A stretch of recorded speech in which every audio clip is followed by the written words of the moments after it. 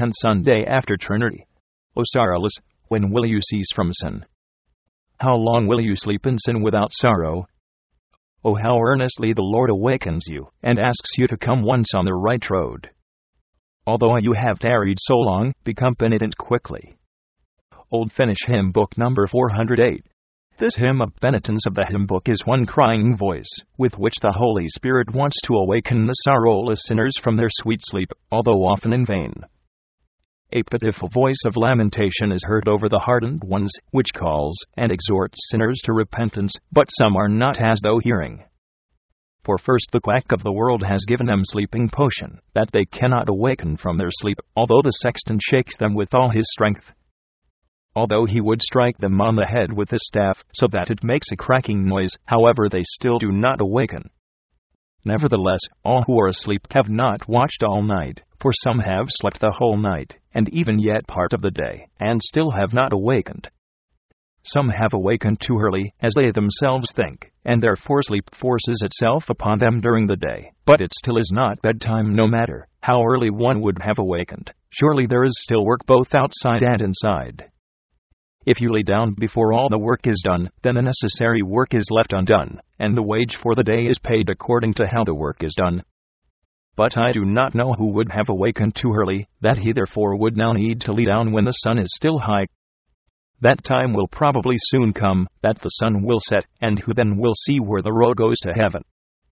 The Savior has said, "Walk while ye have the light, lest darkness come upon you." He who travels in darkness cannot see where he travels, but woe to those wretches who have slept all night, and still sleep all day. What will become of them, when they finally awaken? They will probably sleep forever, who have not awakened thus far. So it appears that those wretches, who have not yet awakened, will go to eternity in their sleep. The Spirit of God in this hymn surely shakes those drunken ones, who sleep at the brink of the rapids, but they do not awaken from that any more than intoxicated ones awaken from the shaking of the sexton. They only lift their head and say, "Will you not give me peace of sleep?" The old people still remember that time, when the sexton came here with the staff of Moses, and knocked the drunken ones, who snored so loudly that the sermon of the pastor could not be heard because of the snoring of the drunken ones. But now the knocking and shaking of the sexton is almost forgotten, and the old ones can as jokingly reminisce to the coming generations, that before times the people awakened by the knocking of the sexton, when he knocked them with the staff of Moses, but nothing of that, that they themselves had a blow from the staff of Moses, and that they had to then lift their head, and say, "Why did you strike me? I am not yet asleep," without any intention. No doubt, an old person leans his head against the rail, trying to sleep. He is not really sleeping, but he appears to be sleeping. Nevertheless, it is noticeable that sleep comes soon even to those who are not trying to sleep. What then to those who are deliberately trying to sleep? The prophet says to those sorrowless ones, who did not awaken from their sleep, although they are shaken through harsh law, of such it is written in the prophets, that they love sleep. And what more do the sorrowless do than love sleep? They love sleep especially in the Lord's house, where the word of God goes as a hum over their heads, and effects such a sweet sleep, that some surely do not awaken before only in eternity. The old man thinks, since he sees that the staff of Moses is no longer in the hand of the sexton, he thinks, "No doubt, I now can sleep in peace. He will not come to rap any more. He will not come to wake me. No doubt from now on he will give me peace of sleep. I have once received one blow from the staff of Moses. He does not care to strike me any more. But watch yourself, you old man, if you begin to snore too hard, that you will not receive yet another blow from the staff of Moses, and then you will get such a blow that you will remember for many years that you have once received quite a rap, and again lie down and began to snore in the Lord's house. But another time you will receive such a blow that a hole will come in your skull. Surely I know that some have such a thick skull that they do not feel anything no matter how it would be struck. We will take an example of a reindeer which has thick bones. It is so lazy that it does not flee no matter how it would be beaten. And we will take an example of a bear which has such hardened bones in its skull that a bullet will not go through. But the devil has made steel helmets and breastplates for some people, so that God's two-edged sword will not penetrate. How could such a hardened spirit feel the knocking of the sexton?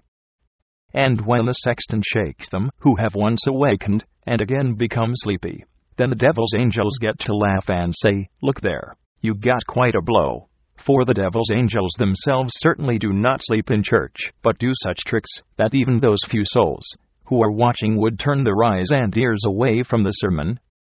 Therefore the sexton has not gone so often in these times with the staff of Moses that the devil's angels will laugh. But if too much sleeping is done here, then the staff of Moses must begin to move. The Holy Spirit surely shakes some with these words which are found written in the old hymn book, "O sorrowless, when will you cease from sin? How long will you sleep in sin without sorrow?" Oh, how earnestly the Lord awakens you, and asks you to come once on the right road. But what does it avail that the Lord earnestly awakens them? The drunken, nevertheless, do not awaken, since the quack of the world gives them devil's dung and sleeping potion. The word of God goes like a hum over their head, or in one ear, and out the other, and never comes toward the heart. Certainly it is time now to arise up out of sleep, both for those who have slept during the time of darkness, and even in the daytime, and also for those unfortunate souls who begin to regret that they have awakened too soon, and for that reason rest at noontime.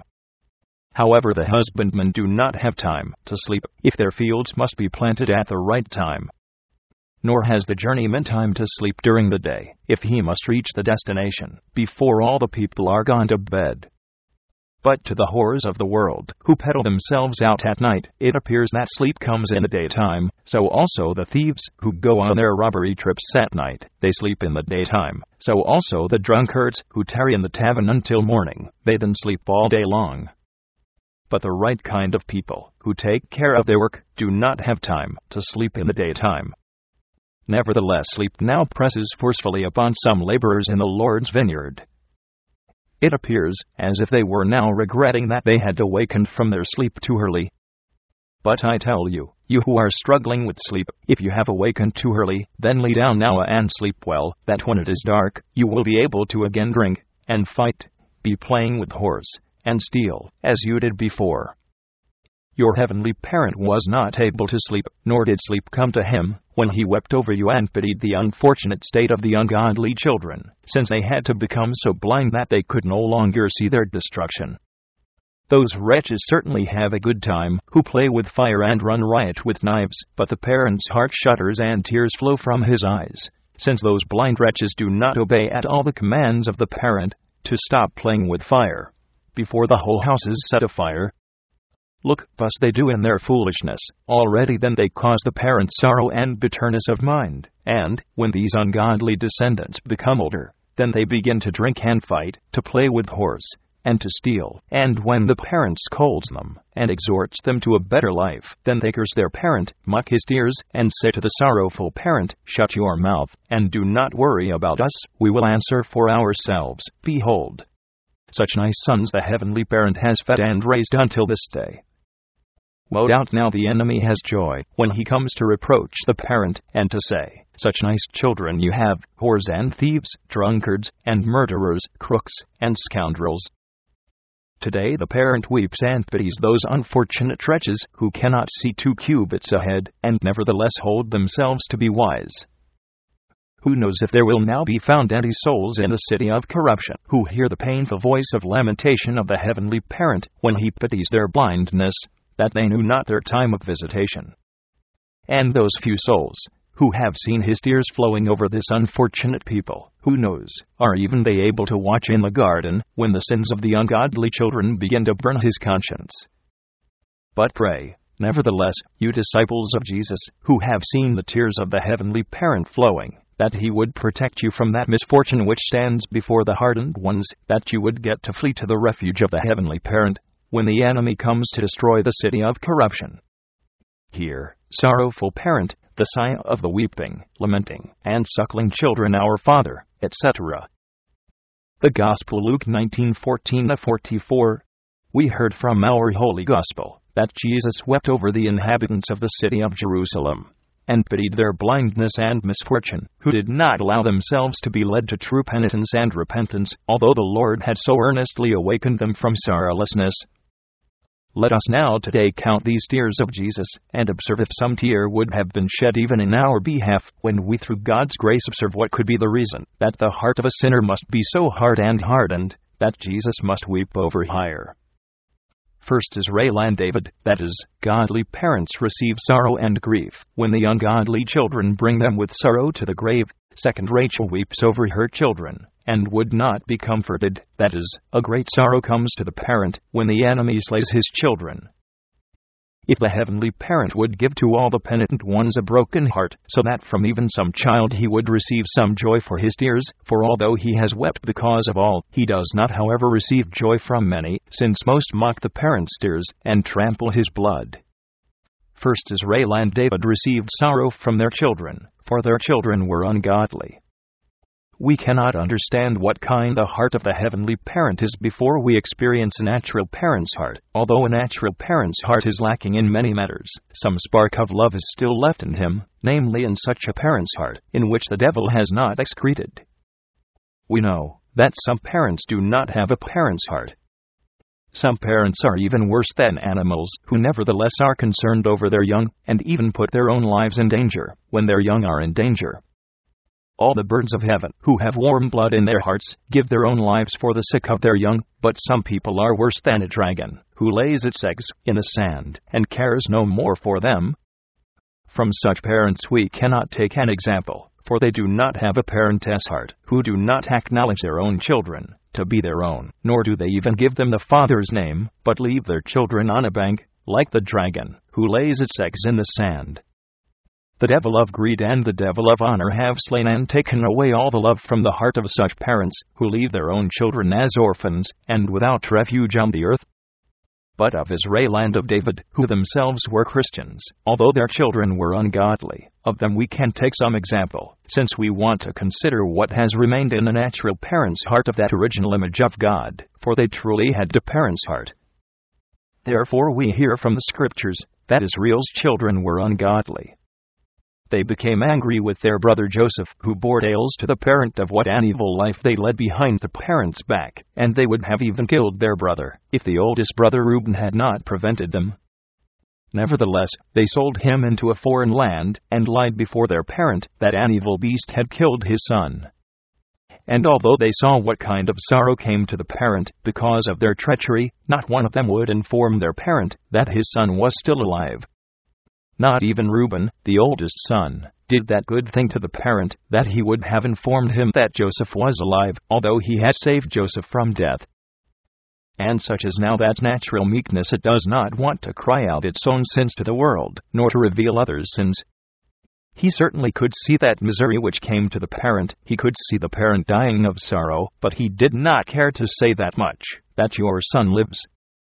Such are those nice children, who bring the parents' gray hairs with sorrow to the grave. First they commit evil, and then they lie, so that their evil would not be known, but nevertheless their evil becomes known.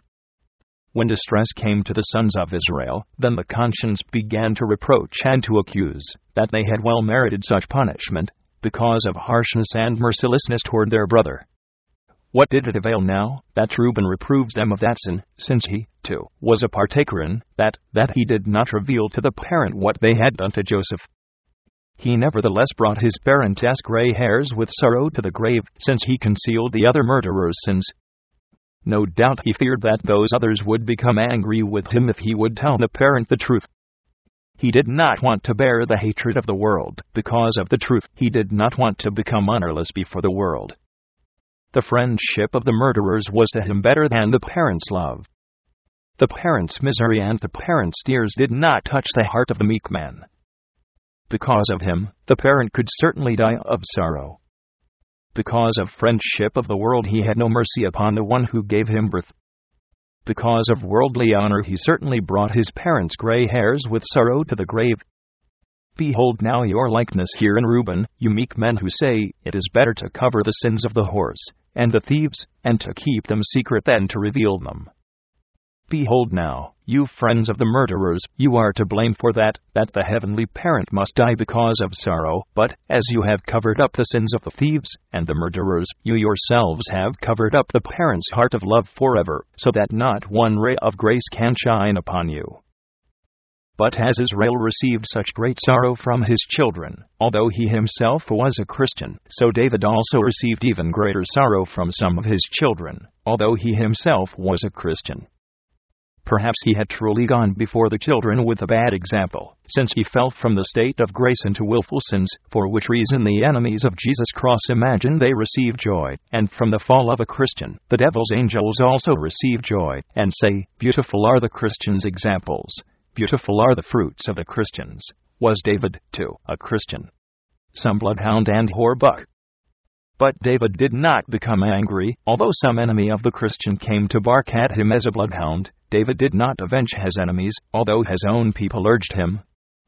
But David had a parent's heart when that ungodly son Absalom sought his parent's life, nor would that son have spared his father, if he would have gotten him into his clutches. But all the same, such a sorrow of the heart came to David over the death of that ungodly son, that he began to cry out, "O my son Absalom, would that I had died for thee!" Behold, there now was the right parent's heart. If the ungodly children seek the life of the heathenish parents, they become terribly angry and love is completely lacking. There is no more grace in the parent's heart to such children, no matter how they would regret. But a Christian parent still has so much love that he could even die for the sake of ungodly children, and for the sake of his murderers.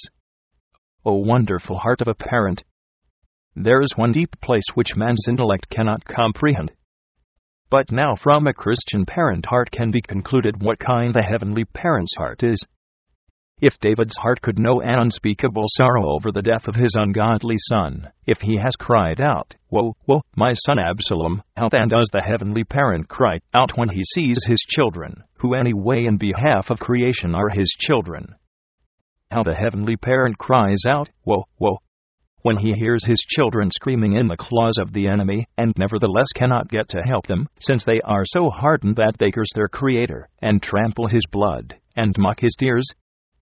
Woe, woe, how even today he weeps, and pities those unfortunate souls, who have not received his teachings, but go to hell in their blindness, and are all now blind who go to hell. Do not some go to hell with open eyes? Those who have once had their eyes open, have already felt what a terrible torment there is in hell, have also felt what an unspeakable joy is in heaven, but all the same turn back into the world, and begin to crucify the Savior anew with lusts and desires. Do they go blindly to hell? No, but such ones go to hell with eyes wide open. Woe, woe, how the heavenly parent today weeps over you, you miserable souls, and cries out with a sorrowful heart, "Oh, if you knew, unfortunate city, unfortunate congregation, unfortunate community, if you know what belongs to your peace, you would think in this your day, but now it is hid from your eyes." And, since we hear the heavenly parent's painful voice of lamentation, since we see the tears of love flowing from his eyes, then we can't say there is thanks, now, to you sorrowful parent. There is thanks now for that you have given birth to these wretches with great pain, and shedding of blood.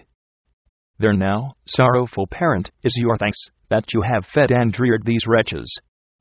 As soon as the first tooth grows in the mouth, they bite your breast.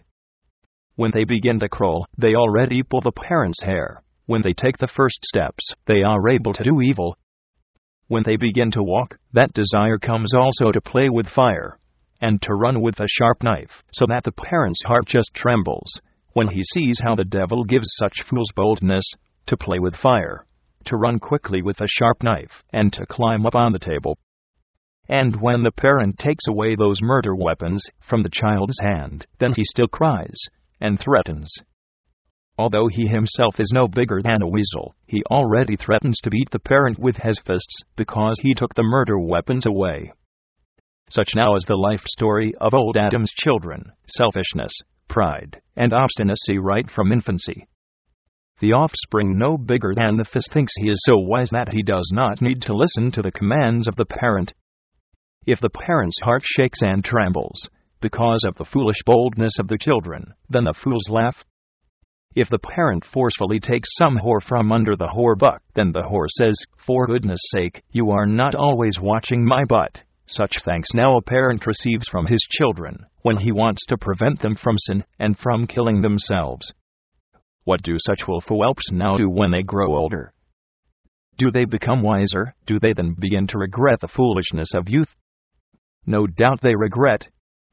When they themselves become men, they begin to drink, curse, and fight, commit adultery and steal. And if the parent wants to warn them of such a terrible life, then they whip their parent and say, "Shut your mouth, old fool, you are not answering for me." Such now are old Adam's children, even worse than willful whelps. Woe, woe! Those wretches who do not see 2 cubits ahead, and nevertheless think they are wise. If the natural parent's heart can suffer sorrow and bitterness of mind from such children, who do not see their unfortunate state at all, but run headlong into hell, so that the parent must lament as old Israel, "Ye bring down my gray hairs with sorrow to the grave," what then the heavenly parent, who can see even farther than the natural parent? His heart wants to break with sorrow when he sees how those blind wretches, who live in the city of corruption, become so unfortunate already in this life, and also then eternally, since they have not known their time of visitation. They themselves intentionally incited the enemy upon themselves, and in that way were killed. Look, such sorrow and bitterness of mind the ungodly children cause their parent. And there now is the thanks to you, sorrowful parent, there now is thanks for that you have given birth to these wretches with great pain, trouble, and shedding of blood. There now is thanks for that you have fed and reared these wolf whelps. Often in watching over them, you bow your knees praying in behalf of these unfortunate wretches, that they would become God's children, that you could rejoice with them in the kingdom of heaven. But your tears have flowed in vain. Heavenly Parent, in vain your blood has flowed to the last drop. The hardened children have not taken heed of your tears and of your sighs. They mock your tears and trample your blood. Are there any here from whom the parent could receive joy? Are there any from amongst the hardened who fit into the parent's heart? Second, Rachel weeps over her children, and will not be comforted. Rachel, Israel's beautiful wife, mother of that righteous Joseph and Benjamin, died while giving birth to the youngest child. She was one parent whose innocent children were slain in Bethlehem, from which pain of the heart came to the parent's heart, when she saw how the enemy slew innocent children. Would there be one here now from whom there would come joy to the sorrowful parent, if they would be slain in Bethlehem, because of the son of Mary? There was one righteous Joseph then, who was dear to the parent's heart, but he, too, was sold to the pagans. And when he did not want to commit adultery with the heathen woman, he had to sit in prison for 2 years. Nevertheless the parent received joy from this son, namely Joseph.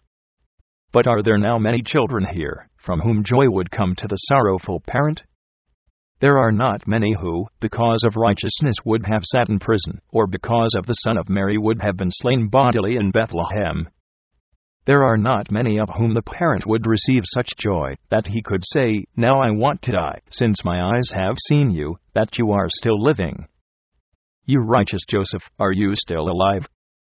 Can the sorrowful parent receive that joy from you, that you are still alive, or has that cruel beast torn and rent, and ravaged your soul, and killed your spirit, as your paganish brothers say that a beast has killed you? However, I think that you are alive, Joseph, although in a pagan land, where shameless whores lie against you, that you have wanted to bring them to shame. The hope is that joy will come to the parent's heart from you, if you always hold fast to the God of Abraham, Isaac, and Jacob. Although the paganish brothers hate you, and want to kill you, all the same their hatred turns to glory of God, that the paganish brothers must finally ask forgiveness of their wrongdoings, which they have done to you. And of you, too, there is hope, Mary Magdalene, that your tears and your sighs affect so much, that the great cross-bearer arises from the dead. But you unfortunate Judas, who have fallen through deceit, and because of love of the world have agreed with the enemy, and because of greed have promised the enemies of Jesus' cross, that you would deliver him without struggle, under the judgment of the chief priests and lords of the world. You have gone so many years in the school of Jesus, in vain. He has taught and counseled you in vain. You have not become wiser through that, but have hardened the more. What devil was it which went into your heart when you went back into the world, and what devil was it which went into your heart when you went out of the company of the other disciples, after that dip-sup, before the Lord's Supper was finished, before the hymn was sung? Could it have been the devil of greed which made you betray your Savior? Could it have been the devil of anger which gave you haste to separate from the company of the other disciples, or was the dipsop caught in your windpipe, that you had to go out to vomit poison upon the Christians? You certainly will not go to hell blind, surely that much was told to you. How it will go with the betrayer of the Savior? But no doubt you thought that the other disciples do not need to know what kind of a man you are. Do you want to be a Christian among the Christians, and a devil amongst the devils, and nevertheless the dipsop affects so much, that you must now flee out of the company of the other disciples, although it is night? Where are you going, Judas, since you do not remain any more in the company of the other disciples, and did not return to the prayer meeting, to sing the hymn of thanks? Did you get the urge to urinate, or for what reason did you go out into the dark world, before the Lord's blessing was read? Since you now have separated from the company of the other disciples, and have gone out into the dark world, although you have received such a warning, and the final sign of love from the Savior's own hand, certainly that innocent blood which you have betrayed will once burn your conscience. But then penitence will avail no more, confession of sin will no longer help, since you have not confessed then when it was a time of consideration for Jesus' disciples. Not even that will help, that you throw back the ill-gotten money into the church, but you must go out to hang yourself, so that all of the other disciples could see what an unfortunate and terrible death comes to those wretches who betray their Savior because of greed. The tears of the Heavenly Parent have flowed in vain because of you, poor Judas. Although you, blind wretch, have not seen him bleeding in the garden and on Golgotha's hill, the other disciples, however, have seen his blood dripping from his forehead. But sleep forces so intensely even upon them, that they are not able to watch and pray with him. Woe, woe! Also to those wretches who, in the stupor of sleep, see the Heavenly Parent's wedding blood, nor are they, nevertheless, able to watch and pray, so that they enter not into temptation. Has the Lord not gone 3 times to awaken you, and every time that he came, he found you laying down because of sorrow? Are you still lying down and resting? And now the time is at hand. Behold, Judas comes soon with a crowd of the enemy to take a hold of Jesus, and then you must finally awake from your sleepiness. We have now seen the Heavenly Parent weeping and pitying that unfortunate people who live in the city of corruption, but this people have not known their time of visitation. The Savior's tears have been shed in vain because of them. No help has come to those wretches because of the Savior's suffering and death. Joy has not come to the Parent from many children, to whom he has given birth with great tribulation and shedding of blood. Is there some soul here who is reconciled with the Heavenly Parent, upon whom that precious reconciling blood has not flowed in vain? Come now with cleansed hearts, and nevertheless with broken hearts, before the mercy seat, and pray that the tears of the Heavenly Parent would never be forgotten, that the blood would never dry up which has flowed from the Parent's heart, but that it would always remain fresh and new and moist. What does dried blood effect? If the blood of the Parent does not remain fresh and new and moist in the heart, death will come. Where have the newly born received that blood which is in their heart?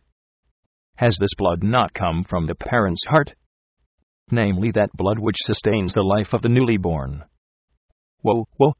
Children, take heed that the blood which is in your heart and in your veins has come from the Parent's heart.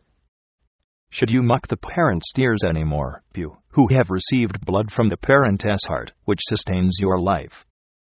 And the Heavenly Parent must still suckle you. He must allow you to suckle his grace-flowing breasts, so that the weak life which is in you would remain with you.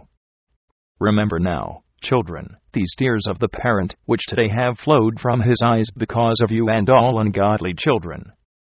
Let those tears shine like pearls in your eyes, as precious stones in your crown, as the rays of the morning in your heart, that you can finally get to count the Parent's tears with transfigured eyes, in the city of the New Jerusalem, the hot tears of the Parent, which have truly flowed for all ungodly children, in that great city of corruption. But only the disciples see them, and feel them weighty and heavy, when they fall upon the hardened conscience. Count, you disciples of Jesus, count the Parent's tears, if you can, and gather them into your heart now, and forever. Amen.